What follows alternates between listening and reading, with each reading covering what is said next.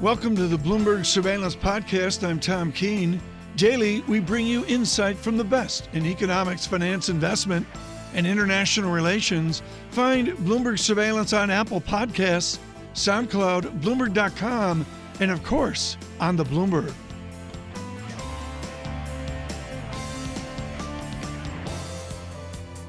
Martin Schecker joins us, head of all of our content, and of course, running all of our Washington operation for years. And Nick Wadhams joins us in Washington in the blur of the day. Nick, I want to drill right down to task one, which is Mike Pompeo. Is he going to be different than Rex Tillerson in getting us to an operational, functional State Department, or will the president block that effort? I mean, I think his foreign policy views are generally much more in line with President Trump's, so much more hard line. I think Secretary Tillerson did have a foreign policy outlook that was much more conventional and sort of in line with what we would have thought of a more Republican, moderate Republican administration in the past. That had led to a sort of war between Secretary Tillerson and the White House, where there was a lot of sparring over nominees for posts. That was one of the big reasons why these slots were not getting filled. He was objecting to some of President Trump's nominees for posts. The Trump White House was objecting to his positions. So you really had this sort of deadlock over these nominees. Well, just 45 days ago, 45 days ago, Thomas Shannon left the State Department as Undersecretary of State for Political Affairs. That's just one example of people leaving the door. When does the hemorrhaging stop, Nick? Well, I don't think this is something that is going to end with Mike Pompeo. If anything, it will only hasten it. There is a lot of criticism of Rex Tillerson, but actually, when you look at his foreign policy prescriptions, they were fairly standard and in line with past administrations. If anything, Mike Pompeo will be even more harder to the right and will alienate this building even more. These people tend to be sort of cautious and careful and orthodox in their prescriptions. So when you put in someone like Mike Pompeo, they're going to have an allergic reaction to him.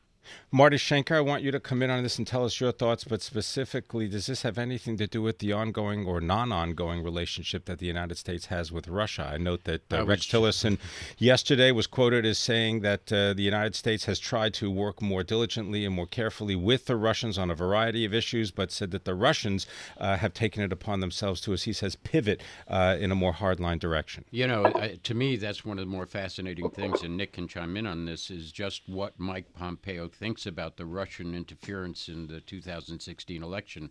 The CIA has a central role in looking at that issue.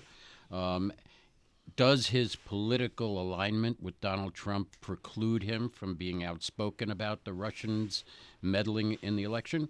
Or does he speak the truth to the president? That will be something that will be fascinating, and it will come out in his confirmation hearing. I would suspect he would get confirmed, but there are going to be some hard questions asked at that hearing when it happens. Marty, are there hard questions to be asked about the actual role of the State Department, no matter who is in charge? Because, I mean, there has been money allocated for the State Department that is yet to be spent. There are a variety of ambassadorial posts that have been vacant and have not received any specific appointments. Is there a philosophical issue about how the president views the State Department and its use for foreign policy? Well, traditionally, State Departments have been really run out of the White House. I mean, it's the President of the United States who sets policy and directs the state head of state to actually execute it. One of those things that Rex Tillerson did, which was very controversial, is a strict adherence to budget restraints. And a lot of the lack of people in those posts was a philosophical issue that we didn't need them. Now the question is, does Mike Pompeo take the same approach? And then Nick Adams, for example, to your coverage of former Secretary of State Tillerson in Chad the other day, how alone is he out there compared to Secretary Kerry traveling 3 and 4 and 5 years ago? Well, I mean, this is fascinating. We literally just ended that trip to Africa about 4 hours ago. We got back at about 5 a.m. From Nigeria, and on the plane with us, he did when he obviously knew what was going on. He didn't give any indication of it to us at the time, but he did have this very rare moment where he spoke with us on the record in the back of the plane, which he had not traditionally done. Very harsh words for Russia, which was in dissonance with the administration. A lot of confidence. He said he was very confident in himself and his own abilities when we asked him about the possibility of negotiations with Kim Jong-un. And then you see this over and over, this dissonance with the administration. In Chad, he said Chadians are welcome in the United States when it was the administration that had imposed this travel ban. Nick Wadhams, this goes to actual reporting then. He's in the back of the plane coming back from Nigeria. Would you suggest that the former Secretary of State, in his interview with you and other reporters on that airplane, supported the president's efforts with Mr. Kim in North Korea? Yes, there's no question that he did, but he was clearly blindsided by the president's decision to accept the meeting with Kim Jong-un on spur of the moment. I mean, this goes against everything Rex Tillerson believes in, which is deliberation, process, doing things right, making sure you have all the bases covered before you go into a meeting. So he was not surprised by the president's decision to meet with Kim Jong-un. He was very surprised by the president's decision to say, yes, let's just do this meeting quickly without the proper preparation. If you're just joining us worldwide, Pim Fox and Tom Keene with our foreign policy reporter, State Department reporter Nick Wadhams, and Martin Schenker with us. Of course, we're running all of our Washington shop and now head of all of content for Bloomberg News. Marty, a question for Mr. Wadhams just off the plane. Yeah, Nick, what's interesting to me is that you're convinced that Rex Tillerson absolutely knew what was going on. What makes you think that that's so? I mean, this president sometimes keeps his own counsel, even on things like this. Two reasons. One, on the plane, he cut this trip short by a day, which struck us as extremely odd. You're on a 5-nation trip to Africa. Why come home only one day early? If you're going to cut it short, why? He also he was ill at one point in Nairobi, so he spent the entire day off. That struck us as odd. He basically had no appointments on that one day. He also said that he got a call on Friday morning. He had gotten a call on Thursday about North Korea. That kept him up all night. Then he said, I got another call on Friday. And I asked him specifically, what was that call about? And he said, I can't tell you about that yet. But clearly there was a lot going on. But this is critical, Nick Wadhams. Have you seen a change behavior in the former Secretary of State over the last week or so on this trip to Africa? Well, interestingly, the change behavior, I think, was the fact that he was more willing to speak to us. Generally, he's been quite cautious and not very outspoken. He would rarely do on-the-record interviews with us in the back of the plane. This time he did, and he was very forthright, particularly in his condemnation of Russia. And then, just looking back and piecing some of these things together, it is interesting that he obviously he cuts the trip short, which struck us all as odd. He had this day where he didn't emerge from his hotel room. They said he was ill, which, obviously in Africa is entirely possible. But when you look back and sort of connect the dots like that, it does seem that there was a level of sort of strain and chaos about this trip. There's also this fascinating moment where he basically took the entire afternoon off on Sunday to do a game drive with his staff in Nairobi National Park, which, for Secretary Kerry had done something similar when he was on the job. But to do it for so many hours on a trip like that, it's just interesting, another sort of data point. Nick, just quickly, give you about 30 seconds here. Gina Haspel named to become the head of the Central Intelligence Agency as Mike Pompeo looks to be the next Secretary of State. Tell us about the challenges that she faces. Well, I mean, again, you're going to have this issue of the intelligence community colliding against the Trump administration. Mike Pompeo has been adamant that he has not shaded intelligence at all to fit what President Trump wants, but there's a huge war going on over the exact role that Russia played, obviously in the meddling of the U.S. elections and the role it continues to play. She's going to be under a lot of pressure from both sides, the intelligence community and the administration, to get this right. Fascinating. Nick Wadhams, greatly appreciate your travels for Bloomberg News and, of course, this reporting from the plane with Secretary Tillerson over the last few days. Mr. Wadhams is our foreign policy reporter in Washington. We thank Martin Schenker as well, particularly Marty pointing out the hearings that are to come with the new Secretary of State, Mr. Pompeo.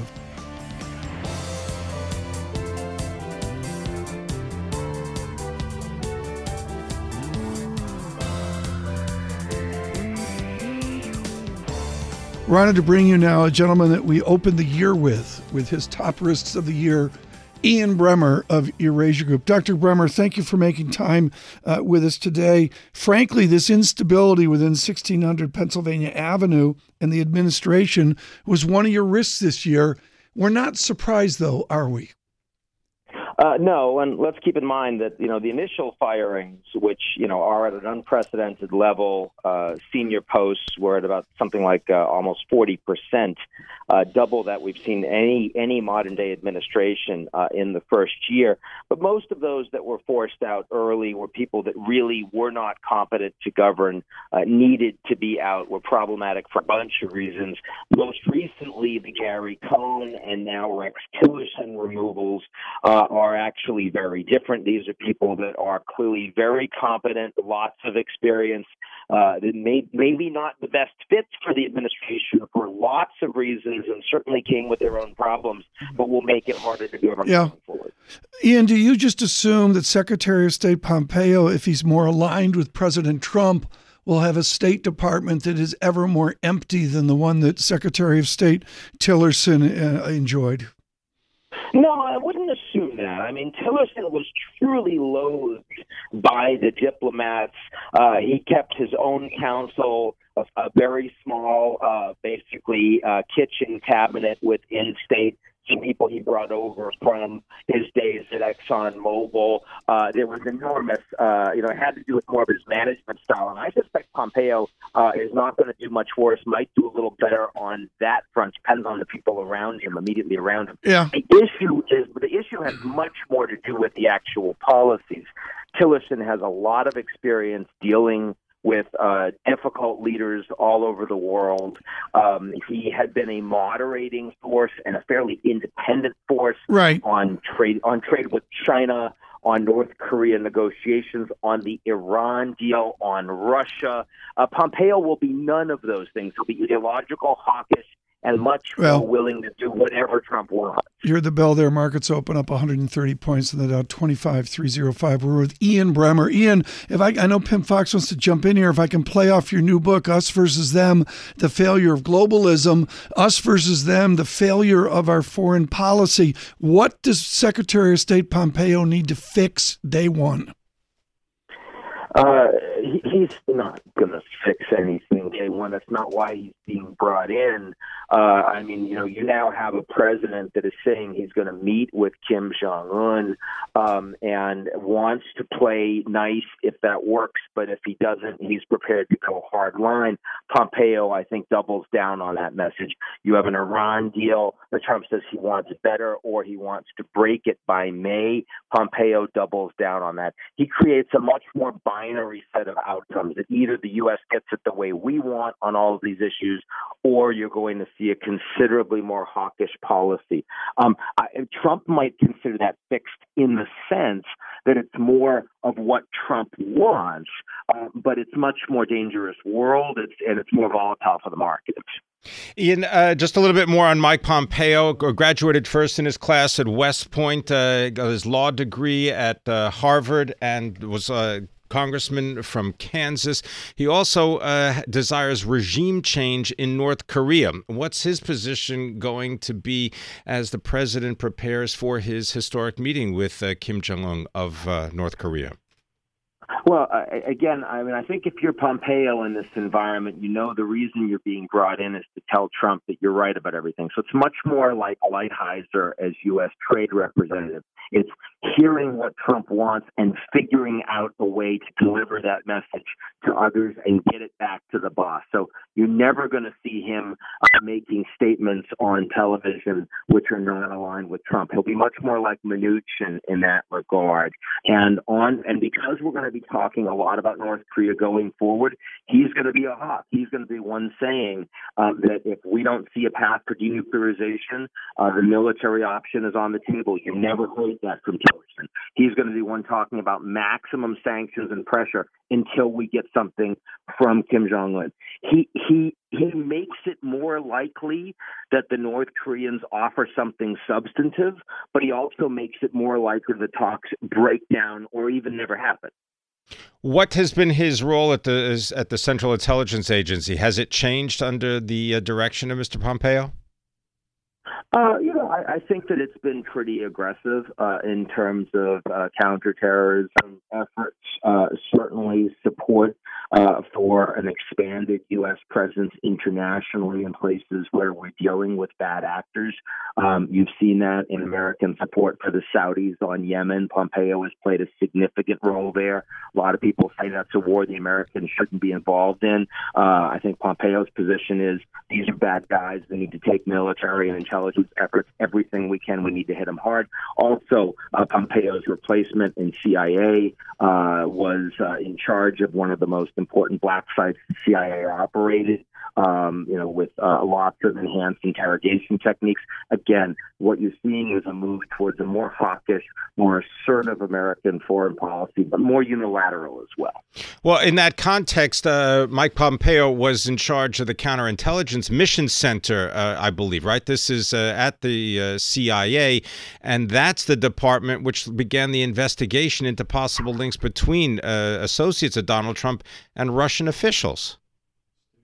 I think that what we're going to see on Russia is very interesting to watch. That Trump removed Tillerson.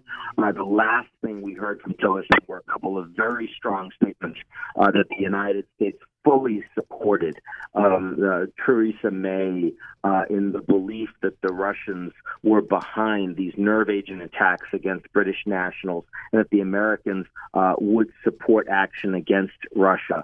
Tillerson's also supported sanctions against Russia expanding. The White House has absolutely refused to mention the Russians explicitly. I think that Pompeo will no way take a hard line on Moscow unless we see a shift from Trump going forward. It's very clear we're going to see no daylight between these two. What can you tell us about his relationship with James Mattis, Secretary of Defense, and specifically the military's awareness of climate change as a threat to U.S. security? That doesn't seem to be consistent with Mr. Pompeo's views. It's not, but having said that, Mattis's views have not been consistent with much of the Trump administration, and Mattis has been very good at not getting in the limelight, not making big statements that he's going to get criticized for, and I think that keeping his own counsel. The morale at the Pentagon, unlike the State Department under Tillerson, has been very high. Mattis, as one of the generals, is held in very high repute by both Trump and the White House. I actually think everyone that talked about a suicide pact that if Tillerson was gone, that Mattis was gone too, I think that was complete BS and speculation. I think in a week's time, Mattis is still there. Dr. Bremmer, one more question, if we could, generous of your time this morning. The president tilts in his recent comments, I don't know if you've seen him, Ian, towards Iran. How will our relationship with Iran change, and does that provide for further Middle East instability?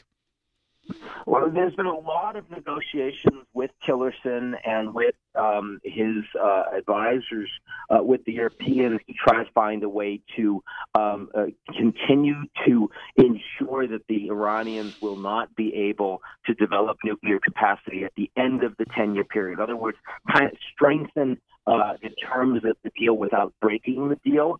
I think that Pompeo is going to be less interested in that path, is going to be more interested in trying to bring the Iranians back to the table to change or break the deal. Like with North Korea, it's a more digital and it's a more risky outcome. The new book, Us Versus Them, The Failure of Globalization. Ian Bremmer with us this morning.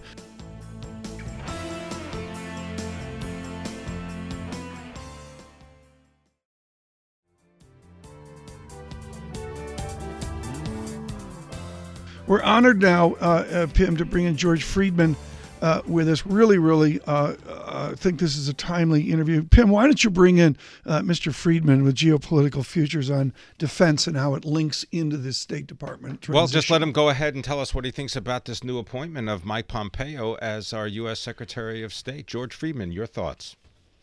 Not very important at all. First, this president switches people around. Secondly, a large number of presidents, most of them, are their own secretaries of state.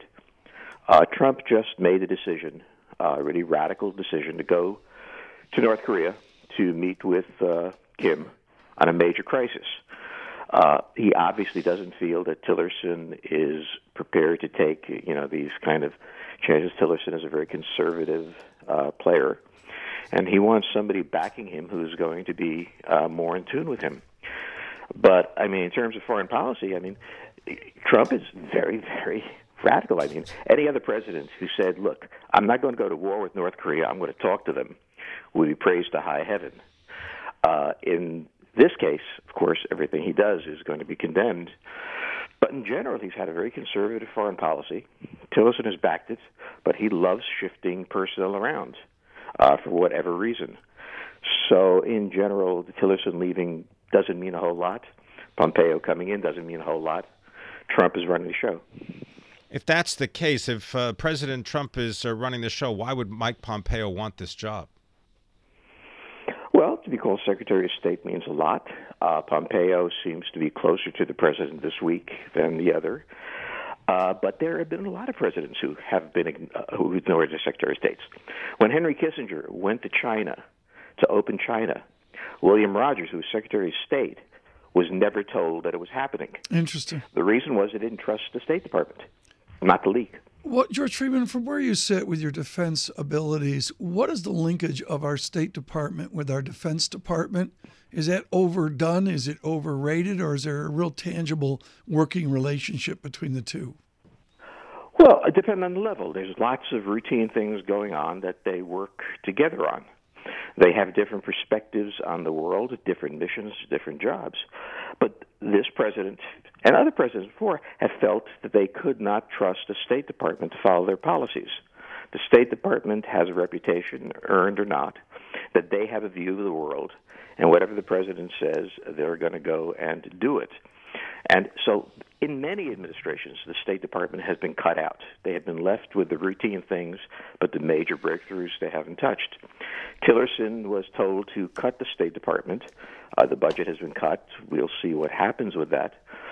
But, there's always been a tension between the Defense Department's view of the world, the State Department's view of the world, and the CIA's Department of the world view of the world. And good presidents have always allowed that to go on and, try to have a foreign policy that kind of combines the two at that level. So in this particular case, this president doesn't trust the State Department. He clearly trusts the Defense Department. He has a love-hate relationship with the CIA.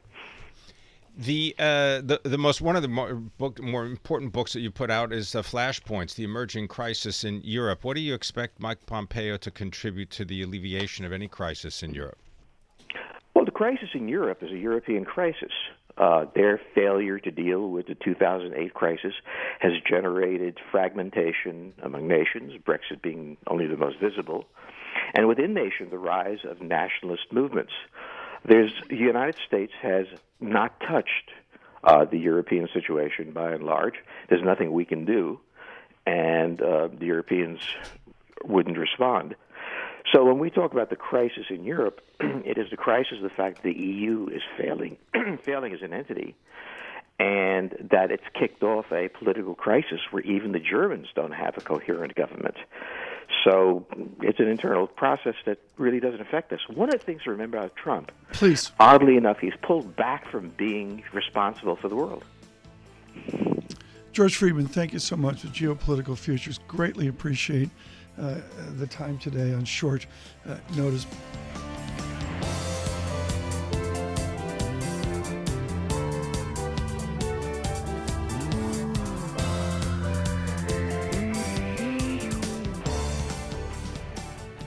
With our economic data, Vincent Del Giudice. Good morning, Tom. The Consumer Price Index, the CPI, February both the headline and the core rising at a slower pace than the prior month, both up 0.2%. CPI and the core month over month, February up 0.2%. Year over year, we see a little bit of a pickup in the CPI, 2.2% versus 2.1%, but the all-important core year over year holding steady at 1.8%. I'm Vinny Del Giudice. Let's go back to New York. Vinny, thank you very much. The number bang in line, the market going nowhere. Treasuries unchanged, the US 10-year at 286, pretty much unchanged on the session. Euro dollar unchanged off the back of this as well at 123.52. We're up about 0.1%, though we do start to climb a little bit higher on euro dollar now by about 0.2%. A very marginal reaction in the FX market, a weaker dollar story, and a very small reaction in the bond market with just a tiny bit coming into treasuries. No drama here. Michael McKee, Bloomberg's very own, joining us in the studio in New York. No drama in the numbers, Mike? No, I'm straining here to find something exciting to talk about. We did see a small decline in energy prices. That probably has to do with seasonals. Energy prices did not rise as much as they usually do during the month. They're kind of flat, down to a certain extent. Gasoline prices were. So you get a 1/10 rise. That's certainly shaves some off. But almost every category was up, which is something that will, encourage the inflation hawks, but not up by much. I mean, and not changed significantly from January. But Michael McKee, if Mark Mobius, legendary investor, perchance was here, he would tell me, Tom, do what the CFAs do, run the smooth moving averages. Exponential or simple. I run simple moving averages, Mike. Mr. Mobius always runs exponential moving averages. The vector's going up, but we can't break out of the moving averages that we saw 4 years ago or longer ago, pre-crisis almost. Well, this was Where's not the month the breakout? To do it. Where's the breakout? Where's the breakout? It's on about the 15th of April. When we get the CPI numbers for March. Is that a base effect issue or is that rising effect? Rising inflation? It's a base effect issue, but what you're seeing here is inflation starting to rise across the board. A lot of things are moving up in price, and we used to have a much more stratified, diversified thing where if some things went up, some things went down. Most are going up. They're just not going up by much. I mean, airline fares rose by 0.6 during the month. The motor vehicle insurance last month was a big deal because it was up 1.3%. It was up 1.7% this time. So you're still seeing a lot more stuff going up. We are going to hear a lot about Goldilocks in the days to come, Michael McKee, because this is fertile ground for risk assets in the minds of a lot of people. Inflation, yes, things are moving higher, they're drifting higher, but it's so gradual and the pressures are so subdued that what you see in terms of reaction on the screen today, Tom, it's not in FX, it's not in the bond market, it's in the equity market. Equity futures really spiked off the back of that inflation print. It's the fear of inflation, Michael, is what's gripping investors. And I guess this report this morning says, at least for now, nothing to fear. Though, as you've pointed out, next month and the month after that could be quite critical in the next move. Fear itself. Tom and I were talking about this on surveillance television this morning.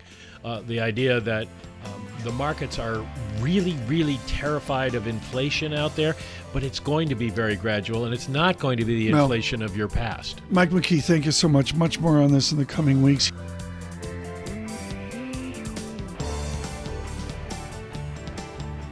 Thanks for listening to the Bloomberg Surveillance Podcast. Subscribe and listen to interviews on Apple Podcasts, SoundCloud, or whichever podcast platform you prefer. I'm on Twitter at Tom Keene. Before the podcast, you can always catch us worldwide on Bloomberg Radio.